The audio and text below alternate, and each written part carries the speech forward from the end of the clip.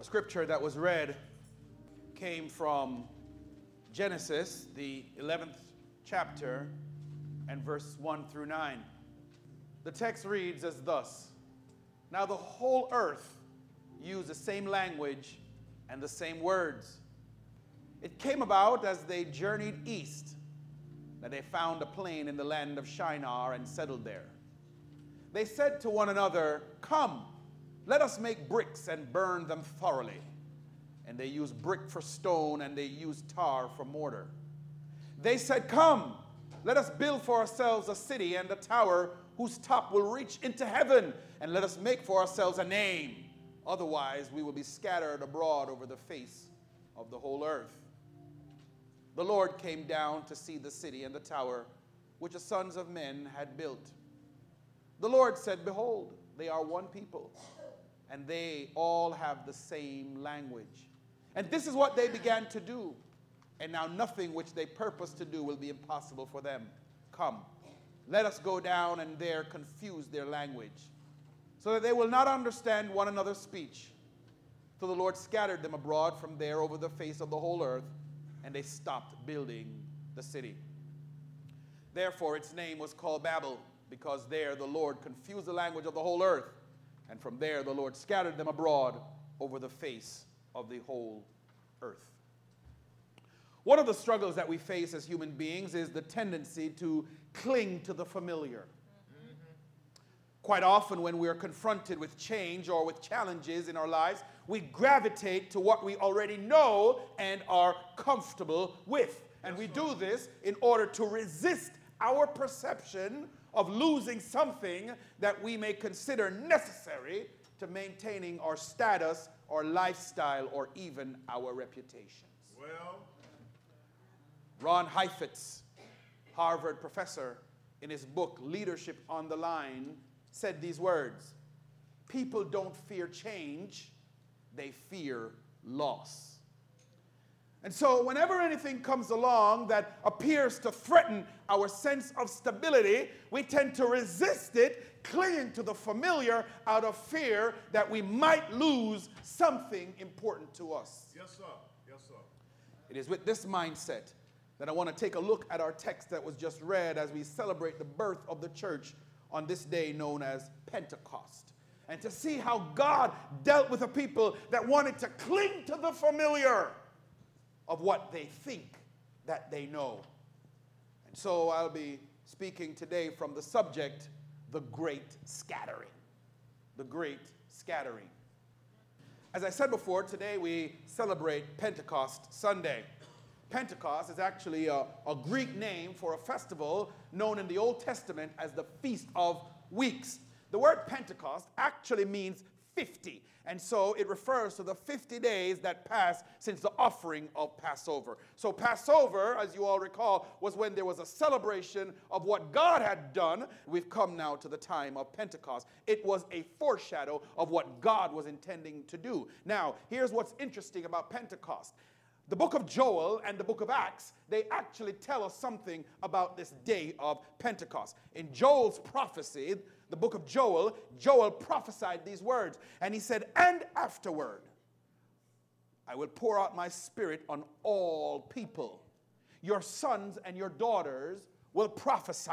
Your old men will dream dreams, and your young men will see visions. That was the prophecy of Joel in the 2nd chapter and the 28th verse. But then we get to the book of Acts, and Jesus' last words before his ascension into heaven, which we find in the book of Acts chapter 1 and verse 8, very familiar to this church. He said, But you will receive power when the Holy Spirit comes on you, and you will be my witnesses in Jerusalem, Judea, Samaria, and to the uttermost parts of the world. So between Joel 2 and Acts 1, we have two situations where God promises to pour out his Holy Spirit. And not only will your sons and your daughters prophesy, not only will your old and your young men dream dreams and visions, but they will also be witnesses in Mount Vernon, the continental United States, and to the uttermost parts of the world. This is what God has promised that would happen.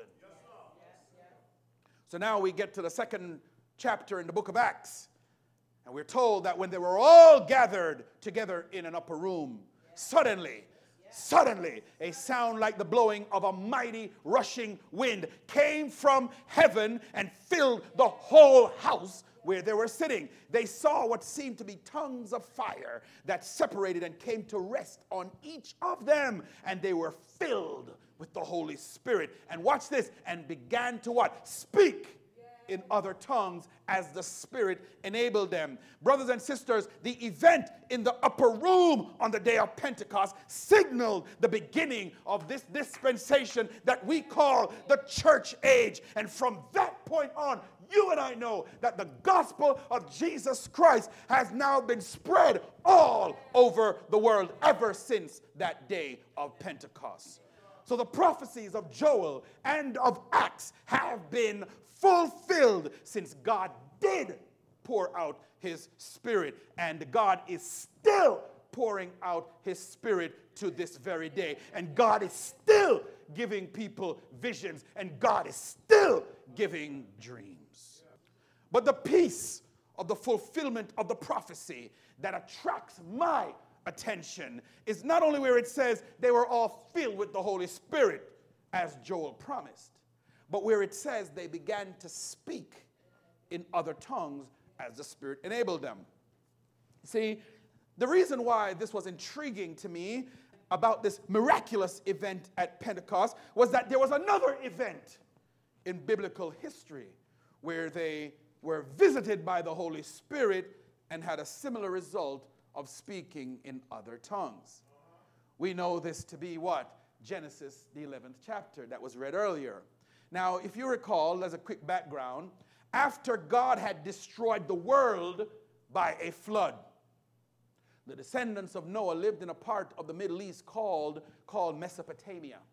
And then they all spoke one common language. And as the population grew, the people decide now they're going to build a tall, proud symbol in a plain called Shinar to show how great their nation had become. These descendants of Noah wanted a tower that they said would what? Reach heaven, so that they could be like God. Now let me set this up for you so you will know where I'm going, and I hope that I can hold on to your attention. Recall that I said to you that one of the struggles we face as human beings is a tendency to cling to the familiar, to hold on to what we know. Whenever change and challenges and struggles come, we don't want to move when God says move. We want to hold on to what we think we know and to what we understand. And when we do this, we resist the pressure to change because we are fearful of what we do not know. We want to maintain our status and our lifestyles and our reputation. We don't often think of it this way, but the moment you begin to feel like you have something of value to show for yourself, or that you have accomplished something that you revere, and then you believe that there's a possibility that you might lose that thing, you embark on a mission to build a tower. The tower, brothers and sisters, is the proverbial big head. It's always being built as a form of expression of self-aggrandizement. Look how good I am. These people who think they know more than God decide to build their own little towers, which is nothing more than an opportunity to idolize their own selves and their own accomplishments. You all know what I'm talking about. Some people, they get a degree from school and they become so happy that they think they're better than others who don't have a degree. You are building a tower. You got some people who get an appointment or even a promotion and become so happy that they start to lord it over other people. They are building a tower. How about some people when their child does well in school? Now, y'all going to know this. They become so happy that all of a sudden the parents want to know what the other children got so they can compare. You're building a tower. You get the point. But the most interesting thing about this tower that they're building is that it's also, hear me, brothers and sisters, a picture of the church. Churches, as you know, are God's instrument for offering people a means to learn and to grow spiritually as they praise a God who seeks persons to worship him in spirit and in truth. For the Bible tells us that the Father seeketh such to worship him.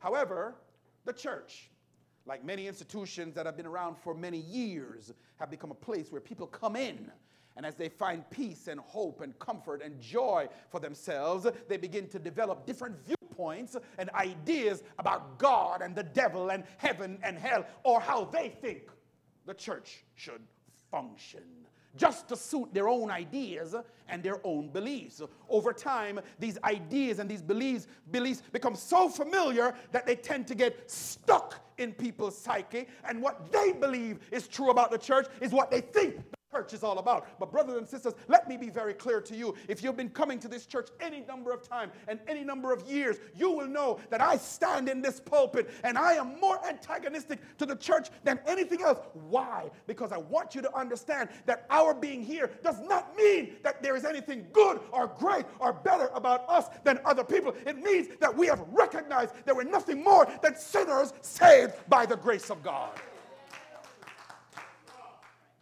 When you start to get to the place where you feel that you are deserving of anything from God, then I'm telling you, my brothers and sisters, you're building a tower.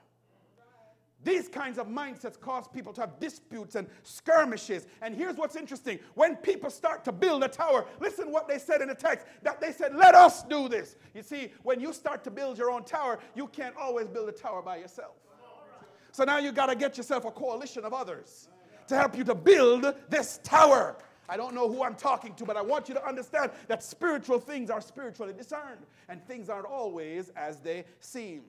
So people want to build a tower with everyone who agrees with them so they can co-sign their foolishness. But I'm telling you, my brothers and sisters, God is not mocked. And whatsoever you sow, that you shall reap. The text tells us that God did not like the pride and the arrogance and the ignorance in the hearts of the people. So God caused the people to suddenly speak in different languages, which caused so much confusion that it became impossible for them to communicate and to work together to continue to build their tower. But I want us to look more closely at the text, because I believe there are some things in the text that we all can learn. The text says in verse 1, listen carefully, brothers and sisters. The text says, now the whole earth used the same language and the same words. It came about as they journeyed east that they found a plain in the land of Shinar and settled there. They said to one another, come, as they build their coalition, let us make bricks and burn them thoroughly. And they used brick for stone, and they used tar for mortar. They used bricks for stone and tar for mortar. They said, come, as they build their coalition, come, let us build for ourselves a city and a tower whose top will reach into heaven, and let us make a name for ourselves. Otherwise, we may be scattered all over the face of the earth. The key statements that I want us to find is found in verse 4. Verse 4, let me show you what it says. First, in verse 4, they aim to build a city. They aim to build a tower. They aim to make a name. And they aim to not be scattered. Out of verse 4 that I just read, these are the aims, the 4 aims that these people had who's building their tower, who think they know more than God. Watch carefully. They aim to build a city. They aim to build a tower. They aim to make a name, and they aim to not be scattered. According to a theologian that I admire by the name of John Piper, he says the first 2 points actually correspond to the second 2 points. In the first statement, the building of a city, he said, is a way that they would avoid being scattered all over the earth. If I build a city and get a whole bunch of people to co-sign with my foolishness, the likelihood that I'm going to be able to stay in that city, we won't be spread out. We can stay together and continue to do what we've always done. To build a city means they don't want to be scattered. The second thing was they were going to do what? Build a tower. Now, the tower is built within the city that they built, which means they wanted to now build the city and to build a tower. But here's how it relates to the other two. Because they want to build a tower to do what? To make a name for themselves. You see, stay with me, church. The first one was they aimed to build a city so that they would not be scattered in the fourth statement. And they built a tower to make a name for themselves. That's how they relate. So the city and the tower were outward expressions of their inward sin. You're going to see it. The second two statements, to make a name for yourself, is a way of saying that I love to be praised. You see the sin? To make a name for yourself means I want and I desire to be praised and recognized. I want to build a tower to myself so that people will see how wonderful and how great and how awesome I am. I can make a name for myself, so I build a tower. But the city that they build is what I'd said before, was that they wanted now security. Brothers and sisters, the two great sins in the text is for you seeking your own security, thinking you can take care of yourself better than God. And the second sin is that you want to make a name for yourself, which means that you desire praise. So when you think you can take care of yourself better than God, you build a city. And when you think that you want to be praised, you build a tower. See what's going on? And God saw this, and God was not pleased. Now, let me make this more illustrative for you so that you get it. To build a city is to perpetuate a false sense of security. My brothers and my sisters, you are not where you are today because you were so good. You are where you are today and you have what you have because God has been so great. Amen. So you want to build a false sense of security. But within that city of your false sense of security, you are so fragile in your emotion that you build now this city, this coalition of people who's going to co-sign your foolishness. So within that city, you build a tower. And that tower is where you look for self-praise.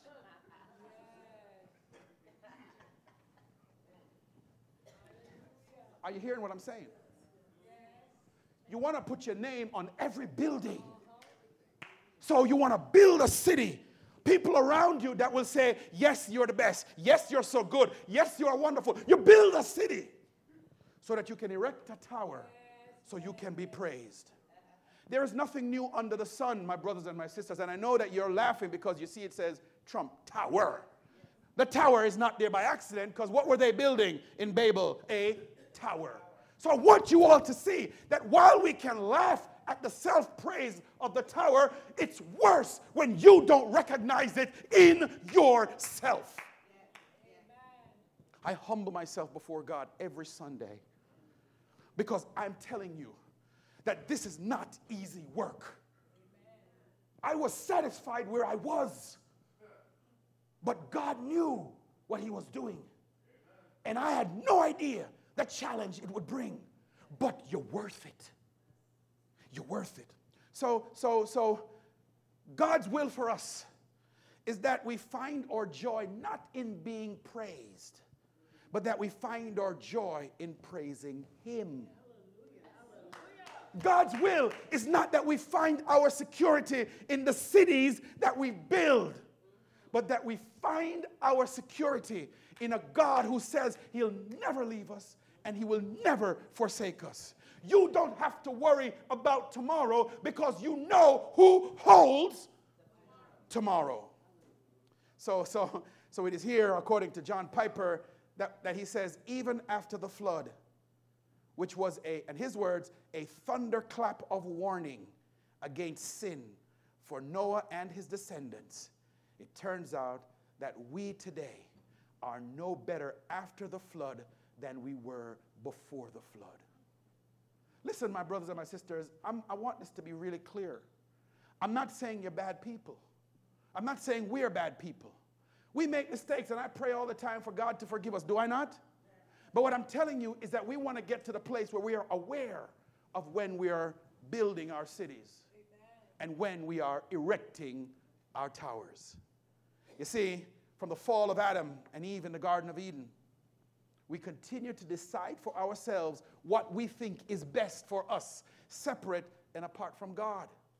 We think we can rise up and build cities and towers constructed from, watch this, the bricks and mortars of disobedience, the brick and mortars of contempt, the brick and mortars of a lack of respect for authority, the brick and mortars for idolatry, the brick and mortars of self-aggrandizement, the brick and mortars of slander, the brick and mortars of covetousness, the brick and mortars of hatred, of envy, of jealousy, the brick and the mortars of false witnessing. All in an effort to claim the place of God. This is the sad story of mankind to this day. And separate and apart from God's redeeming grace, we are without hope. So my brothers, the Tower of Babel is a reminder to us that by not being willing to depend on God and exercising faith in Him and His words, by trying to seek security through our own means, by looking for praise and adoration from people simply because we think we have a little accomplishment, then we have opened up ourselves to the same judgment that Jesus spoke in Luke 10 and 18 when He said, I saw Satan fall like lightning from heaven. This too will be our fate if you keep building your cities and your towers to yourselves. The most obvious evidence of these towers is seen when people think that they deserve something that they believe they have earned. We call this the entitlement spirit. And let me be crystal clear to you here in this church. I want to be crystal clear. Me, standing right here, I can boast that I have more degrees than a thermometer. I can boast that I have worked hard and have major accomplishments in my life that would shock you if you knew some of them. I can boast that I've been places and sat with leaders of major corporations and companies. I can boast that I've made decisions that involve multi-million dollars. I can boast that I've signed contracts and opened doors of opportunities for people that you can't even imagine. And yet, I still feel an overwhelming sense of unworthiness for the role of serving as an oracle and a mouthpiece for God in this church. So I can hear the Apostle Paul when he says in Philippians 3, verse 1 through 14, hear my heart, church. Paul says, my brothers and my sisters, rejoice in the Lord. It is no trouble for me to write the same things to you again, and it is a safeguard for you. Watch out for those dogs, those evildoers, those mutilators of the flesh. For it is we who are the circumcision, the children of faith, who serve God by His Spirit, who boast in Christ Jesus, and who put no confidence in the flesh. Watch this. Paul says, though I myself, this is Paul, have reason for such confidence. You see, I love the Apostle Paul. Listen, Paul goes on further to say this. You got to hear Paul. Paul says, if someone else thinks they have reason to put confidence in the flesh, meaning if someone else thinks that they got it going on, Paul says, I have more. Paul says, listen, I was circumcised on the 8th day of the people of Israel of the tribe of Benjamin. Paul is saying, listen, I got my pedigree. He says, I'm a Hebrew of the Hebrews. Paul says, in regards to the law, if you want to bring the law to me, Paul says, hey, I'm a Pharisee. As for zeal, watch this, if you think you got more zeal than me, I persecuted the church. Paul says, listen, as for righteousness based on the law, listen, I am faultless. That's Paul. But Paul goes on to say, but whatever were gains to me, I now consider loss for the sake of Christ. Paul says, what is more, I consider everything a loss because of the surpassing worth of knowing Christ Jesus as my Lord, for whose sake I have lost all things. Y'all not hearing Paul. Paul says, I consider them garbage. All of my degrees and my education and all that, I consider them garbage, Paul says, that I may gain Christ and be found in him, not having righteousness of my own that comes from the law, but that which is through faith in Jesus Christ. Now, Paul in verse 12, and I'm getting ready to close here, but Paul says, watch this, not that I have already obtained all this, or have already arrived at my goal, but I press on to take hold of that for which Christ Jesus took hold of me. Brothers and sisters, I do not consider myself yet to have taken hold of it. But one thing I do, forgetting what is behind and straining toward what is ahead, I press on toward the goal to win the prize for which God has called me heavenward. So to put this in its proper perspective, I hope y'all are getting this in your spirit. To put this in proper perspective, we serve a jealous God. And you will be wise to take stock of what you build. So the question is, church, what city and what tower are you building? Now let me get back to the text. The Lord came down to see the city and the tower which the sons of men had built. The Lord said, behold, they are one people, and they all have the same language. And this is what they begin to do. And now nothing which they purpose to do will be impossible for them. Come, let us go down there and confuse their language, so that they will not understand one another's speech. So the Lord scattered them abroad and there over the face of the whole earth, and they stopped building the city. So here's the point. One, they wanted to make a name for themselves. And two, they did not want to be scattered. Are we clear? Yes. They wanted to make a name for themselves, and they did not want to be scattered. They did not want to be scattered, so they built a city. And they wanted a name for themselves, so they built a tower. These were the two things that they wanted. They wanted praise and security. Are we clear, right? Yes. So God did what? He confused their language, which in essence is he broke up their cliques. And he spread them out all over the earth. The very things that they wanted to prevent with their building of their city and their tower is the very thing that happened. But what does this have to do with Pentecost, Pastor? Well, on the day of Pentecost, he poured out his Spirit, and they were all filled with the Holy Spirit, and they began to speak in other tongues as the Spirit enabled them.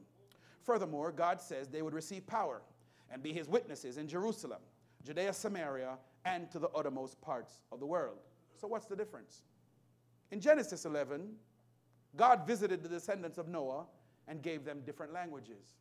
Yet, in Acts 2, God visited the people in the upper room and also gave them different languages. So what's the difference? Let me ask the question another way again. At the Tower of Babel, God went down and he gave them different languages, which caused them to be confused. On the day of Pentecost, in the upper room, God visited them and gave them different languages. What's the difference? So I thought about this and I said, God, you got to give me something, because it looks like you did the same thing. And God says, read the text carefully. So I read the text carefully. Right, Ken? Because that's what he said to do. But let's be clear. In Genesis 11 at the Tower of Babel, God said, let us go what? Visit them. So the Holy Spirit went, gave them different languages. In the upper room, it said the Holy Spirit came as a mighty rushing wind. So the same Holy Spirit is the same Holy Spirit that gave them different languages. But it seems like God didn't like that, but God liked this. So I said to myself, God, what's the difference? He says, read the text. So I went back to the text. I looked carefully in the text. And I said, okay, God, what's the difference? He said, you got both groups. And the Spirit visited both groups. And the Spirit gave them utterances, both groups. But only one group was filled with the Holy Spirit. Did you see it? Only one group was filled with the Holy Spirit. Watch this. When you are filled with the Holy Spirit, you really speak one language despite having many tongues.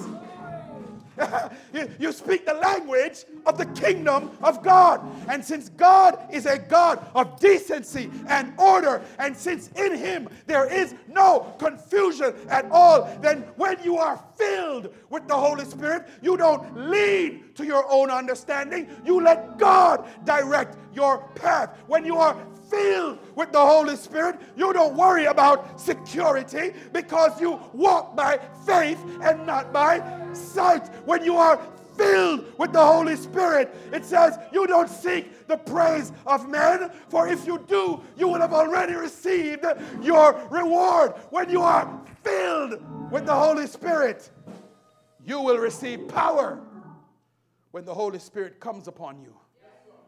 And God will give you dreams and visions. But beyond all of that, here is the best part.